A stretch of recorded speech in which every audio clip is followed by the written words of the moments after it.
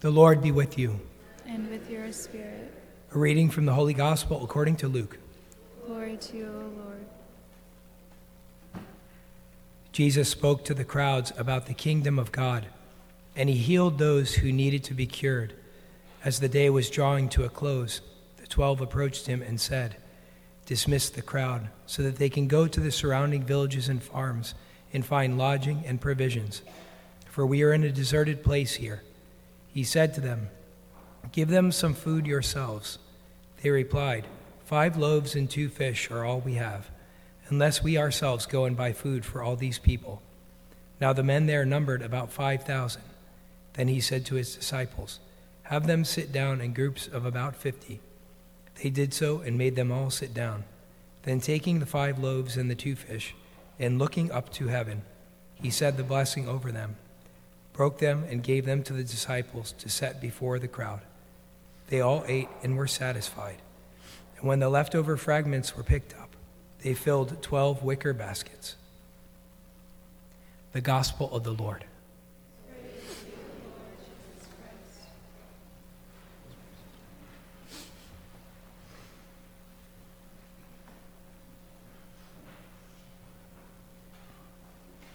Today we hear so many amazing parts that are retained in our liturgy from all of the readings. The words of institution that our Lord gave to us, in the blessing over the gifts, you can hear a lot of that same language, especially when we say it out loud. Normally during a Sunday Mass, of course, we have music, but those especially go to a daily Mass here. Blessed are you, Lord God of all creation, for we offer you this bread, fruit of the earth and work of human hands. We hear this blessing over the fruit of the earth, the fruit of creation that is going to be consecrated into the body and blood of Christ. And then you hear, again, this amazing prefigurement of the high priest Melchizedek, well before Jesus is ever on earth, on the scene amongst humanity. There is this allusion towards the Eucharist of the gifts of bread and wine. And then elsewhere in the Gospel of Matthew, there's an amazing part. You'll remember this scene too, because it's on the Sabbath. And the disciples are walking through the field of grain, and it said they were hungry. So they started to pick the heads off of the grain and to eat them. And of course, the Pharisees, the religious leaders who are on the scene, start to get angry with them because they're doing what they observe as like menial labor by picking these heads of grain at that time. And of course, Jesus teaches them a lesson. He's just like, do you not remember in the scriptures, and essentially in the Old Testament, that when David had no food to eat with his soldiers, how they took the bread of the presence that was only reserved for the priests, and he gave them that bread on the Sabbath to feed them. And he's trying to give them the lesson. And again, bread that was in the Old Testament is something prefigured to the New. I've mentioned this before, but if anybody really wants an amazing, amazing book about this, if you read Brant Petre's book, Jesus and the Jewish Roots of the Eucharist, it is amazing about all of the prefigurements, all the times where the Eucharist was sort of presented, staged for the coming of the real Eucharistic presence of Christ here by the bread and the wine that is present in the Old Testament and also in the temple. But there's a more important thing that Jesus says in that moment. He says, there is something more important than the temple here. And when Jesus spoke like that, that's the thing that infuriated the religious leaders more than anything, right? Because the temple was everything for them. The temple was absolutely everything. So when he started to speak like that, those were the things that made him think he was blaspheming, that he was kind of claiming to be God. How could anything greater than the temple be here? And then if you flash forward to his crucifixion, just the blood and water that flow from his side sometimes just seem like, oh, okay, well, that seems to make some sort of sense for people. They've done those physiological accounts of everything like that. No, it's got a far, far more important meaning there. So remember the temple, there's an ancient record of this in history, that one year in the temple, it was something like 267,000 sacrifices at this one particular time, that they made at the temple. So these are real animal sacrifices that they were doing at the time.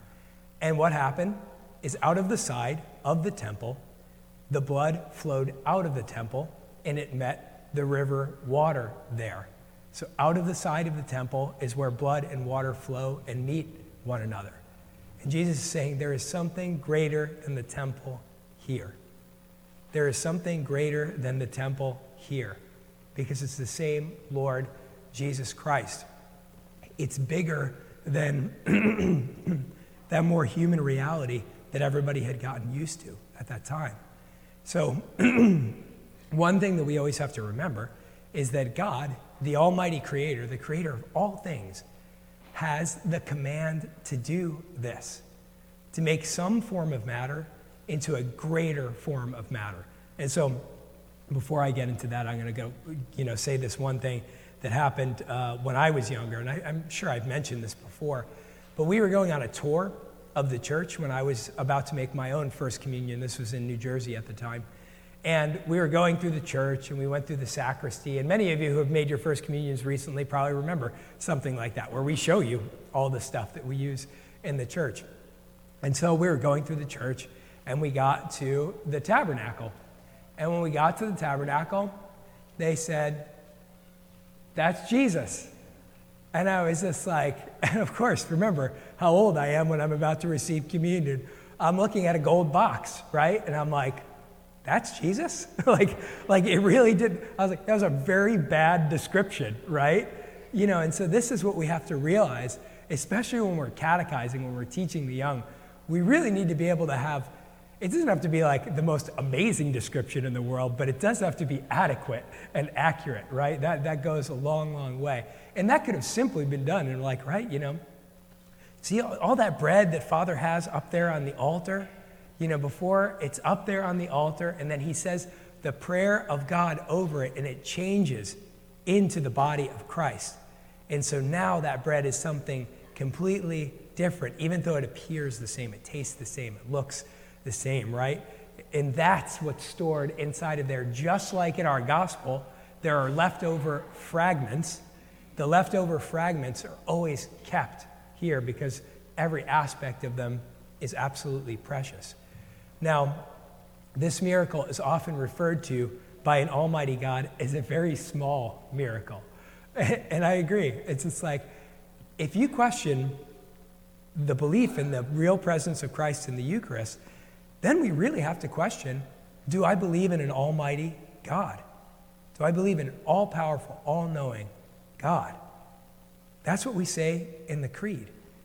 If we believe in an almighty God, that's the very one that created all of us, created the earth, created all natural things, the one who created the very building blocks of other things that are created, matter itself. He's the only one that can make one form of matter into a different form of matter, just by his own being. He has the capability of doing that, but yet allowing it to be received by all of us in a way that we could still consume Christ. One of the things that you'll notice, and yesterday for those who were at the reception, they had all the Eucharistic miracle posters up yesterday. And those of you who are familiar with the Eucharistic miracles, they really are just astounding. I mean, can you imagine for the people who are actually there at Mass, the days that these things happen, or the priest who's staring down at this bread? And so in a Eucharistic miracle, just to cover that, there are times when the hosts, after the consecration, have started bleeding, have started to turn into a flesh-like tissue, and no longer actually appear to look like bread at all. And amazingly, they've done lots of tests over the years, from some of the ancient miracles that are still kept in reliquaries, all the way to some of the miracles of the modern time. And one of the amazing aspects of all of these things is that the tissue always tests as heart tissue, as cardiac tissue. We seek to live our life with the heart of Christ. When we consume him in the Eucharist, we're trying to align our lives to be closer to his most sacred heart. One of these miracles in Mexico, when they tested it, they said, well, whatever the test you gave us, and of course they don't tell the labs what it is that they're testing, right? They're like, this is living heart tissue. Living heart tissue on a Eucharistic miracle host. They said normally heart tissue, once it's separated from the body, can't survive more than 48 hours. It would test as dead heart tissue at that point. And then the blood type is always AB. AB is the universal receiver, the one that can receive all humankind. Those are amazing things, unexplainable things, but not that unusual for an almighty God. Somebody who could change one matter into another form of matter for our benefit. Now, there's moments, one of the famous miracles that's now kept in Orvieto, Italy, is of the priest raising the host. It was the miracle of Bolsena, raising the host and doubting the real presence of Christ in the Eucharist. And then the host started to bleed and the blood dripped onto the corporal. And that corporal is now kept in a reliquary at that church. And in that moment, as he stared upon that host, he was absolutely astounded at what had happened. And I thought about myself sometimes. There are moments, of course, every day I consecrate the Eucharist, sometimes 3 times a day. And I stand there and I look at the Eucharist. There are moments I'll feel doubt try to creep in, try to come into like the edge of my being in that very, very important moment. And you know what it usually is? It's some sort of obstacle that seeks to get in between that tiny distance of right here and right here, right? That tiny little distance. But it's the things that we're attached to. It's the sins that we have in our life. Those are the obstacle between his heart becoming a part of my heart. And those moments where I feel free of that, there's no obstacle there, right? I gaze at Christ. But everyone has moments like that. That's in fact what sin is. It's a stumbling block to the reception fully of Jesus Christ in the Eucharist. And it's just as we talk about, he said, there is something greater than the temple here. We're also reminded in 1 Corinthians 6:19, it says that we are a temple of the Holy Spirit, which is in us. And so as I've referred to it before, that tabernacle has Christ inside of it. And then we become living, breathing tabernacles that seek to be transformed so that Christ could transform his heart into our heart, so that we could give him to other people out in the world. So there's absolutely something greater than the temple here. It's the most important thing that we have. Not that long ago, somebody had told me, people struggle with their faith, struggle with their Catholic faith. And somebody said that they wanted to leave the church. And this priest said to them, how could you leave and go to another church? The reason that you're here is the Eucharist. And the response to that person ended up being, thank you, Father. I think I started to forget that. Thank you for reminding me of that. It's not just any church, it's Christ's church, the one that he gives us his most precious body and blood for our benefit, to transform our hearts. Because once our hearts are transformed into the likeness of his heart, that's the very thing that aligns us to him in heaven. It's the very thing that's like a tractor beam, that starts to pull us into heaven for the rest of our life, is the regular reception of him who can transform all things. God bless you all.